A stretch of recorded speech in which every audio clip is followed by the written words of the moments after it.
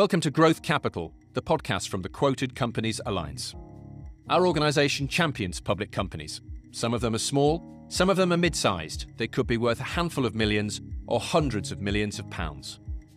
Our aim is to make life better for our members on the stock market. Less cost to complexity, more buyers and sellers, a better story overall so they can focus on growth, creating jobs and spreading wealth.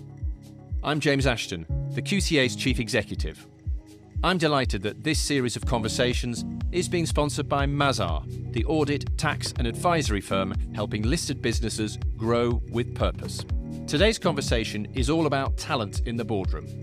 How do public companies, particularly mid-caps and small caps, attract non-executive directors of the right calibre to support their growth and development? I'm joined by two guests from QCA member companies. Lara Islan is Director of Data Strategy at ITV and in 2021 joined the board of Ebiquity, a media data firm that helps companies analyse their media spending and marketing campaigns. David Dumeric of Tyzac Partners is a headhunter of some years standing who counts among his specialisms the recruitment of non-executive directors. Here's the conversation. Lara, let me start with you. I'm really interested in your journey into non-executive-dom. The role at Ebiquity began in June 2021. Was it something you were looking at? Did you think, to develop my career on the next stage, I really should be a non-exec? So I think my sort of thinking around being a non-executive director goes really a long way back. So just a bit of context. My father was a corporate lawyer. He's retired now. And when he retired from executive work, he subsequently went into independent directorship, and in fact has been an independent director and chairman of many companies over the last 20 years. And I'm very sort of influenced by him. And so I think I always thought from quite an early stage in my career that I would sort of follow in his footsteps. So I always knew that it was, somewhere in my future. But about, I guess, 3 years ago, I started to think about it a little bit more, although I hadn't really gone in to properly investigate. I'd, spoke to a few people and attended a couple of webinars, but I didn't think it was necessarily my time yet. So I was very fortunate, actually, when a recruiter approached me about Ebiquity, and I won't lie, I was actually quite surprised at the time that they had reached out to me, but I was very, very pleased to have the conversation with them.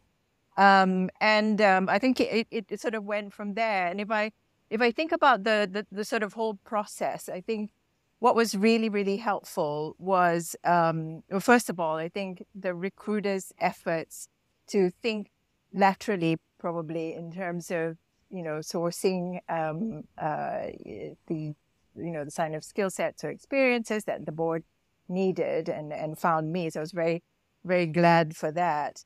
But then also the really good guidance that I received from them as I was going through the process in terms of, being a sort of a first time person and, in this process.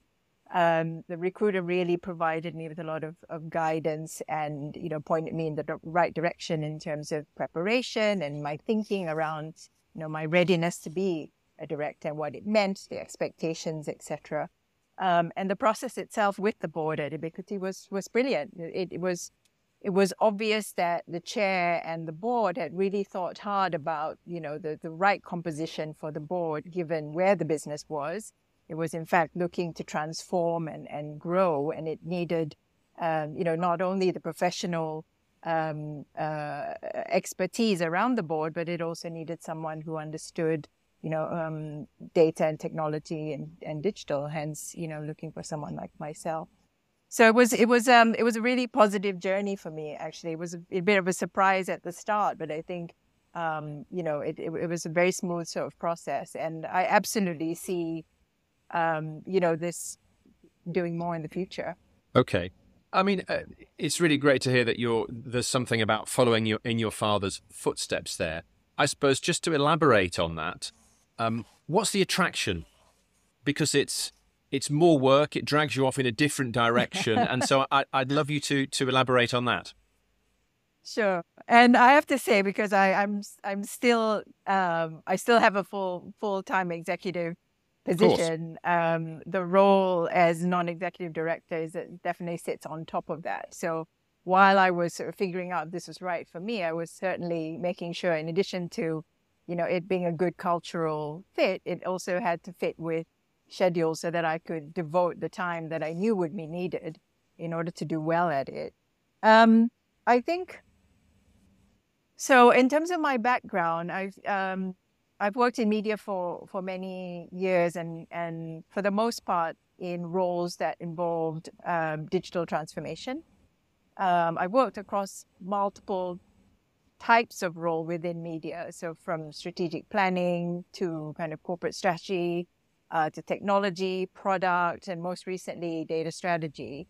And I tend to get, in my career so far, I tend to get involved when the company's sort of changing direction. So there's a lot of strategy and change work and a lot of advisory work that goes with that. And I think those are the sort of skill sets that I was constantly employing throughout my career, and it seemed like sort of a really good fit. And in fact, it was something I thought I would love to do, to kind of be part of the journey of companies and probably smaller companies who were themselves transforming and could use sort of an advisor, additional strategic thought partner on the board. So I guess that was what appealed to me from the start. Now, obviously, having been a NED now for 2 years, I also understand that there's a lot of corporate governance and a lot more responsibilities to shareholders and the wider stakeholder community, and constantly trying to find that balance in terms of how I serve the board. Yeah, and we'll come on to that. And David, let me bring you in. You've placed plenty of non-execs over the years. Does Lara's story as a first-time NED sound familiar? Because there's a certain sense, if you're director of data strategy at ITV and there's a company that helps their clients analyze media spending and marketing campaigns that needs a NED, this sounds like a good fit. Does it sound like a familiar story to you, though? Yeah, I think we are absolutely delighted to hear that the recruiter, who wasn't me, had spent so much time actually preparing Lara, because quite often that I hear that's not the case. I think the platform that she's gone through, the way that she's gone onto the board is fairly familiar, and I think this is, with smaller companies, this is especially the case, that they are actually often looking for a particular skill set that they want to have on the board to bolster the executive team. And often the non-execs are almost a hybrid of being a non-exec stroke advisor rather than purely the non-exec. And I'm also pleased that Lara's been able to balance her executive and her non-executive career. And I think that's a really tricky balance sometimes to get, especially because Murphy's Law dictates that when something goes wrong in one, it'll probably go wrong in the other, and then there'll be a complete overload. So I think it's really very important that when people do go onto the board, if they have got a full-time job as well, that they really think through, actually, do I have time? And it's sort of the basic things like, do we have the coincident year end? Things like that are just important to consider when you go onto the board as a first-time NED. It's worth saying, and I suppose, Lara, you've only got the experience of one, but there is a great difference we observe at the QCA between being a NED on a large cap and a small cap. I mean, clearly there is you've alluded to it, there's a lot of commitment. I guess there's quite a bit of reading, but with the small and mid cap, with those companies that are growing and really looking for new skills, it really feels to us, as David says, that advisory role. I mean, you can't not roll your sleeves up? No, I think that's absolutely right. And I get just to kind of echo what David said. I mean, one of the things that I, as part of my due diligence into the company before accepting was really understanding that time commitment. And I can't remember who told me, it might have been my father, but, to basically double the number. So if they say 12 days a week, it's 24, etc. Does that stretch to the paperwork as well? Is if it's 200 pages, is actually 400 pages to read in the board pack? I think it might be something like that. So I did that maths, and obviously having an executive role as well, I had to clear it with my company to make sure there was no conflict of interest, and it was a sort of a complementary piece. So. I definitely echo that. And in fact, I have since in the last 2 years been in the process of looking for a second NED position. And what I've seen actually in my, as I've been looking at different opportunities is there's really a wide range in terms of expectations and commitment. In fact, I've pulled out of a couple of processes where it was 24 days and therefore 48 didn't work at all. So I really did need to make sure that in addition to it being a cultural fit, it had to fit in terms of expectation, time commitment as well.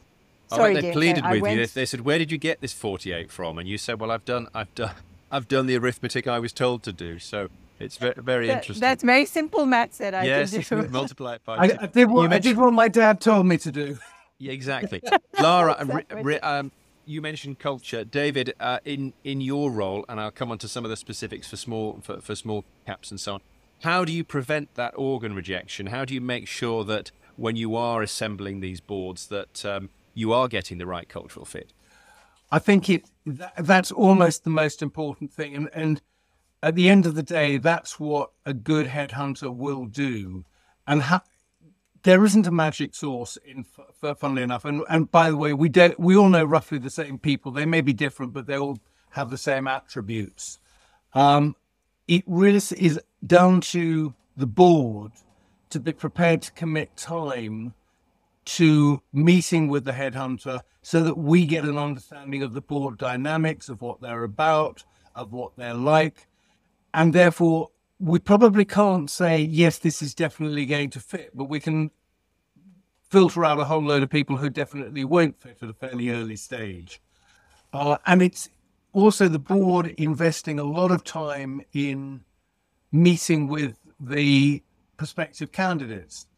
I get very frightened and worried when the board says, "Oh, we're just going to have one meeting with the candidates and then we're going to make a decision," because that's probably not enough. 2 is a minimum, and maybe 2 plus meeting with the chair again. And I'm a great believer in certainly the candidate, and maybe even the candidate and their partner, having dinner with, or lunch or whatever, with members of the board in a non-work environment, just to make sure that cultural fit actually works. David, the exam question for this episode was whether small caps can attract the talent they need around the board table. As you look across the market, do you think, clearly they all have the requisite number of NEDs, most of them anyway, but do you think there is a talent issue?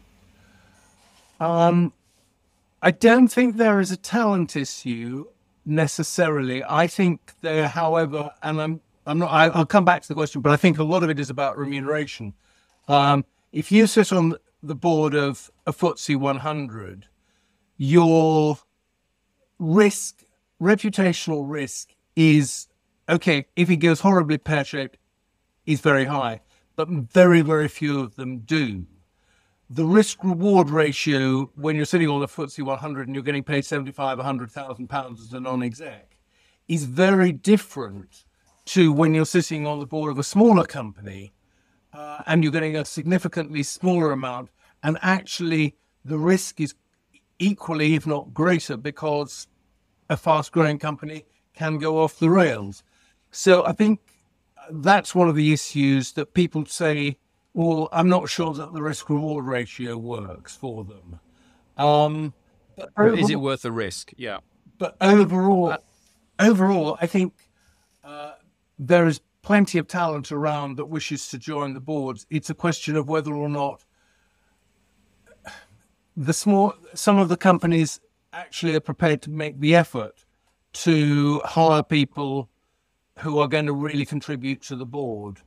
I mean, there is still a reluctance. Well, why should we pay somebody to go out and find somebody when we know some mates of our own? And there is this still quite a bit of bringing the mate on board just because they happen to be available on a Wednesday.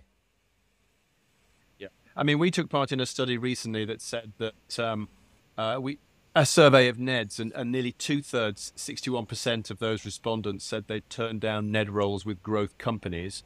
And that statistic was quite surprising. This one is less so, I think. Almost every respondent, 98%, believed that the work required and the risk profile attached had increased in recent years.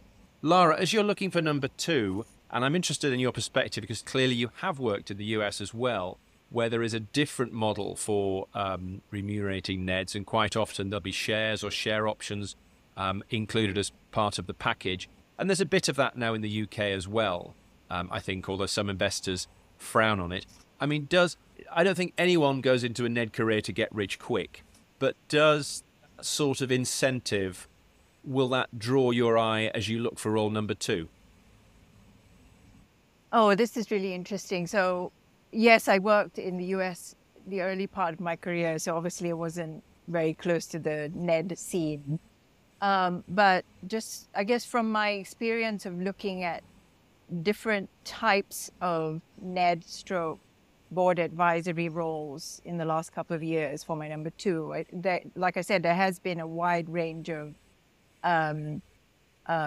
options. One of the opportunities that really caught my attention was a board advisory role and with NED responsibilities for a startup. And in that case, they were offering a mix of sort of base, but quite limited base, and equity. And I was attracted to the role actually because of what the business was trying to do and where I thought I could actually add value. And the remuneration, I think, seemed fair for where they were in the journey. And so I think it has to be a bit of a balance, the kind of how much you feel a fit with the company and what potential you think it can achieve and how you can help, and what the remuneration looks like side by side. Like you said, I definitely don't think this is the way to get rich quick. But for me, it is that balance between the sort of the opportunity that the company affords me and what I could do, and that package. And this was you say a startup, so this was a private company, was it, or was it a growth company? Okay, so different, different VC to backed, yeah, different to Ubiquity. I think very different. You've raised an important point there about the remuneration. I mean, one of the first questions I always ask somebody who says to me, "I'm thinking, having a non-exec or non-exec career," and I'm saying, "Well, look, can you afford never to work again? Because if you can't, carry on with the day job until you can," partly because one of the only levers that a non-executive director has is the ability to walk away if things are really going wrong. And if you're in there for the money, it slightly alters that equilibrium. Whereas if you're, so if you need to do it for the money, or you're doing it to build a portfolio that will give you a financial reward, that's not the right thing to be doing at all. I mean, it's interesting, David. You're saying that there are the candidates, and actually, it is for the company to go hunting. Let me ask you on the point of independence, because this is something that we talk a lot about with members. I mean, is it because you also talked about getting someone that the board already knows onto to the board and so on. I think that's a quite a rare event these days. But that notion of independence, is that absolutely paramount, do you think? Is that something that investors look for? They look for that rigorous challenge on the board? I think they certainly do look for it, and they are entitled to look for it. The last thing you want is a board which is going to rubber stamp what the executives want to do, because at the end of the day, they might as well not be there then. Independence is absolutely vital, and that comes back to the point about being able to walk away, because that's your ultimate sanction. So I think investors not only are entitled to look for, but do look for that independence. Yeah. I think it was Michael Grade, of course, a great figure at ITV, who did say that NEDs were like bee days. I think they always look very nice, but you're never quite sure what to do with them. But I think that does date him slightly. May say more about him than the non-execs as well. Yes. Okay. But suppose, Lara, you talked about you were kind of brought in at Ubiquity and really interested in the challenge and the transformation and the growth opportunity and so on. And then the governance and the other stakeholders kind of, come along as well. I mean, do you have concerns that the responsibilities placed on you on the board look as if they're increasing? There's new measures around internal controls, and then ESG is a huge commitment from the board to make sure that the company is really on top of. I mean, I think that's true across the board, both from an executive and non-executive level. So I'm certainly seeing that sort of additional,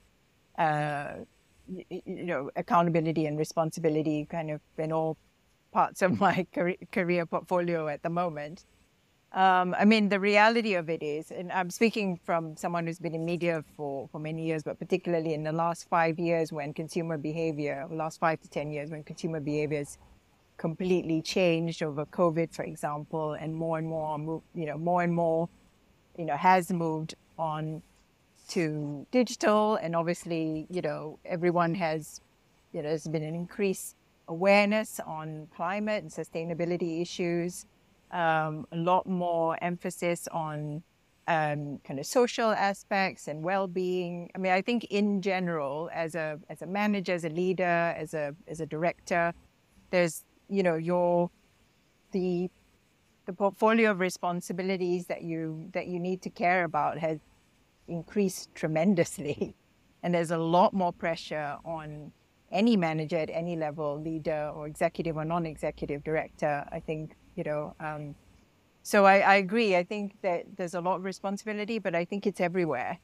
And I think it's right that a non-executive, that the board should be thinking about kind of all of these issues. But obviously it does increase kind of, time commitment and effort commitment, and energy commitment.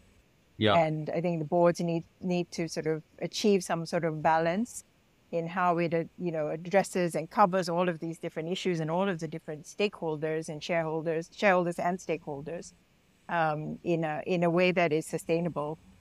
I'm not sure that we've got the balance right in general. I think we're still finding our way through, if I'm honest. Yeah. Does David? I mean, when you're doing a search, are there a significant number of people that do walk away when you explain the commitment, the responsibility? Not really, because most of them have already gone through that thought process beforehand. But I think it's absolutely right what Larry was saying. I mean, and it hits on two bits of the non-exec thing. One is the level of detail that a non-executive director is expected to have known if something goes wrong is often completely at odds with being a non-executive. If you take a very simple, I look at things very simplistically, you either trust your executives or you fire them. because if you don't trust your executives, you should fire them. And therefore, if your executive tells you that it's raining outside, you shouldn't need to have to look. And therefore, what you're told, you should be taking on trust. But often when something goes wrong, even if it's 3 layers away from the board, suddenly the non-exec director is expected to have known what was going on. And the other issue around the amount of regulatory responsibilities that the board is being expected to undertake is the fact that that starts to take away from the bit that actually they can really add value to, which is around strategy, direction, business planning, etc. And I've seen boards literally spend 85% of their time on corporate governance and suddenly think at the end of it, when everybody's knackered, oh, we better go back and start thinking about strategy. And it's completely out of kilter. I've been, you know this, James, I've been talking about the possibility of having a corporate governance board alongside the other non-execs, just purely to allow those non-execs who are in full-time role to be able to contribute where they can most, because otherwise the amount of corporate governance stuff that they're being asked to look at is massive. Yeah. We're transmitting in audio but recording in video. So when David said you should fire everyone, Lara, I was looking at your expression, and I'm not sure. It feels like they're safe at Ubiquity for the time being. But I think they're doing a good job. Yes. But does that resonate? It is. I mean, actually, the how you commit to those, whatever it is, the 5 hours in the board meeting, how that's sliced up into all the different responsibilities and areas you have to consider. That's quite an art. I mean, between the chair and the company secretary, there's quite a choreography there, isn't there? Oh, absolutely. And I think the board that I'm on is absolutely fantastic. We have an award-winning chair who is very experienced. And I think they're always working, and a company secretary whom I know you know, James, who is brilliant as well. And they're always working to get the right balance in terms of the exposure that the board gets to, what it is the business is doing, kind of operationally and strategically, because it is a transforming business. And so you can't sort of take the strategy and the operational aspect completely for granted. It's true. I think you're right, David. I think, you have to have confidence in the executives, and you're there to guide them and occasionally challenge them. But ultimately, you trust your executives. They are there day to day, and they're running the business, and in our case, running it extremely well. So it is for the board to kind of get a good balance between, what is happening in terms of execution and delivery at a high level, and obviously the corporate governance aspects. I think at Ubiquity we're quite lucky with, as I said, we've got a brilliant company secretary, and we have a number of advisors across all of the different governance areas that we rely on to provide the board with, the information that we need to, fulfill our duties and bring the right questions to us when we do need to make some tough decisions. Yeah. But I can imagine for, maybe some other companies being able to orchestrate all of those different sort of partners across, multiple different governance areas can be actually quite, quite a lot of effort, energy, and cost to be able to do that. Yeah. David, let me ask you about diversity. How is that improving decision-making, do you think, particularly among small and mid-caps? And I'm curious as to where you think the expertise is lacking. I'm looking at our QCA non-exec directors survey from 2022. 60% of respondents said it was cyber and IT where boards were lacking. So thoughts on diversity and thoughts on cyber, please. Thoughts on diversity is, I think we need to come away from where we currently are and actually think about what we mean by diversity and why there was this push for diversity. And it's about, diversity of thinking. And one of the issues that we've got at the moment is that a lot of the appointments are, whether the individual is, qualified or not, they are tick box appointments. We need to have somebody who ticks these appropriate boxes, and that is the most important bit over and above their ability to do the job. And I think that is really quite dangerous, especially as we look at the whole makeup of the board, and the people are now being appointed to boards purely to fill quotas, because that is what the corporate governance gurus sitting in the various agencies are saying. If you don't, we're going to vote against you, which I think is a problem. As far as cyber and IT is concerned, interestingly, we actually ran a breakfast briefing on this 2 weeks ago. Boards are feeling very, very concerned about cyber and the whole IT issue. The problem is that often they don't know the questions to ask, and they don't understand the answers that they're given. And this is, so often the issue isn't really that they need somebody who can interpret what the IT guru is saying for the board so that they can understand that totality of it. But it's such a very large area of concern. Excuse me. I think we will see boards bringing people onto the board with that cyber background over time. Whether they should do or not is again open to question. That's, in my mind, that's much more of an advisory role than a non-exec role. What do you think, Lara? I think that's right. Actually, I was just thinking as David was talking, when sort of new topics come up, and in the sort of digital space, there's always something new. So the cyber and IT obviously are really important, especially for companies that handle a lot of data. Certainly, an area that I'm very familiar with. But then there's things that kind of come up, and some of it sticks and some of it doesn't. So like crypto a couple of years ago, generative AI that's just come up in the last couple of months, and I can imagine be very difficult for the board to sort of scramble for you want some stability, I imagine, within your board, with a good composition, a skill set. But as David says, I think at different times you probably need to bring different experts to give the board a bit of an overview of what this new technology is and some suggestions for how we might address it. And then the other thing I was thinking about is there are, I'm not sure if I'm allowed to mention brand names, but there are some kind of organizations that provide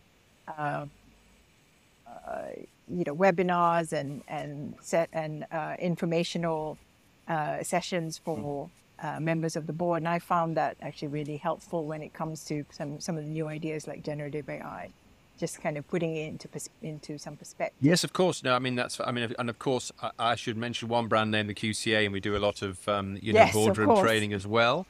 But that's interesting. I can imagine some of these issues because Lara knows data. She must know generative AI. This is it. So no, you can't have one person that can cover the whole spectrum of a particular topic. Yeah, for sure. Fair enough. So look, I think it's a very interesting conversation, and I think what you're saying, and you two, of course, are a small cross section of the people supplying these roles, filling these roles, if you like. But you're saying that actually the talent is out there. I suppose if we wanted, and actually the roles are manageable and enjoyable and challenging, I suppose the issue is if we want to, what should be done then to broaden the pool, nevertheless, of people who really are animated about becoming small or mid-cap NEDs? Is it about getting different people? Is it about getting people going plural sooner? Is it changing pay structures? Or is it really changing the language? Because we get very exercised about non-executive, and talking to a number of founders who want to float their companies, they don't necessarily want a NED, they want a mentor. So, are we thinking about it in the wrong way? So any thoughts on that? I think mentor and NEDs are very different. And I think I absolutely agree. Most founders should have a mentor stroke coach, but that is very different to the NEDs. I think the thing you've actually hit on it in the way in which you shape that question is important. We actually need to start looking for people who look very different as non-execs. I mean, if you've got a bunch of 50-year-olds, 55-year-olds on a board, irrespective of what their backgrounds are, they will think about things very, very differently to somebody who's 35. And that, I think, age is a really important area of diversity that we've completely not thought about. I mean, one of the questions I occasionally ask boards is, how many of members of your board actually use your mobile phone to pay for something? And I was talking to one board about this, and she said, that's really interesting. We had a board dinner. We all went to the Tube. I paid for my ticket on my mobile phone. And one of the other board directors said, what are you doing? And I think that encapsulates why we do need to look at getting younger people on the board. And that then, the corollary of that is companies need to be prepared to release people. They don't need to be quite as precious as they often are about perceived conflicts of interest. It's especially the case in the financial services sector, but they shouldn't be worried about conflicts of interest because most people are grown up enough to be able to cope with those sorts of issues. David, you're such a hipster. I think for many boards, the 50-year-olds are the young people. Well, I rest my case, Your Honour. Yes. Lara, what do you think? Just coming back to the diversity point, actually, I think I completely agree with David. Again, this is, obviously a topic both on the executive and the non-executive side, but expanding or broadening what we mean by diversity beyond to demographics and looking at cognitive diversity and generational diversity is going to be really important. I think for all of those, for all the reasons of all of those different changes that have happened in society and in our economy in the last 5 to 10 years, I think if you don't have a broad range of perspectives, and even, dare I say, like a completely different perspective and different voice on the board, then you might be missing a trick in terms of how companies evolve in this new fast-paced world. And I've forgotten the second question. It was really about if we are to broaden the pool or make these roles even more appealing, is it about changing pay structures? Is it about different people, more people going plural, or is it kind of like reframing the question? Is it about mentors rather than NEDs? So, I mean, with my experience, as I said right at the start, I was really appreciative of the work that the recruiter did, to sort of find me and work with me, through this process. So I think, being much more open with the pool, and I think you have to be, when you're recruiting for diversity and kind of different perspectives, you do need to think quite purposefully, and David will know this, about how you're going about the process, right? From the networks that you go to look for talent, to how you write the job description, to how you engineer the interview process to be, as equitable as possible, to, how you onboard talent. I mean, the entire process needs to be thought through and amended and modified so that you can attract the right talent. And just going back to the recruiter who found me, I think they probably did challenge themselves. So they weren't, just looking for maybe one type of person. They had a remit from the board around specific skill sets that they were looking for. And they were obviously kind of fishing outside the normal pool. So from that point of view, I think that's really important. I think recruitment in general this day and age, you just need to kind of think much, much more broadly and challenge conventions. Yeah. And then on the other side, I think, the company needs to really invest. So if you're bringing someone in that's a little bit different, then the induction process has to be brilliant. The onboarding, which I had an amazing onboarding with all of the executives and across all of the products and services that Ubiquity offers. And I also had the benefit of the chair mentoring me for the initial part of when I first started, and that was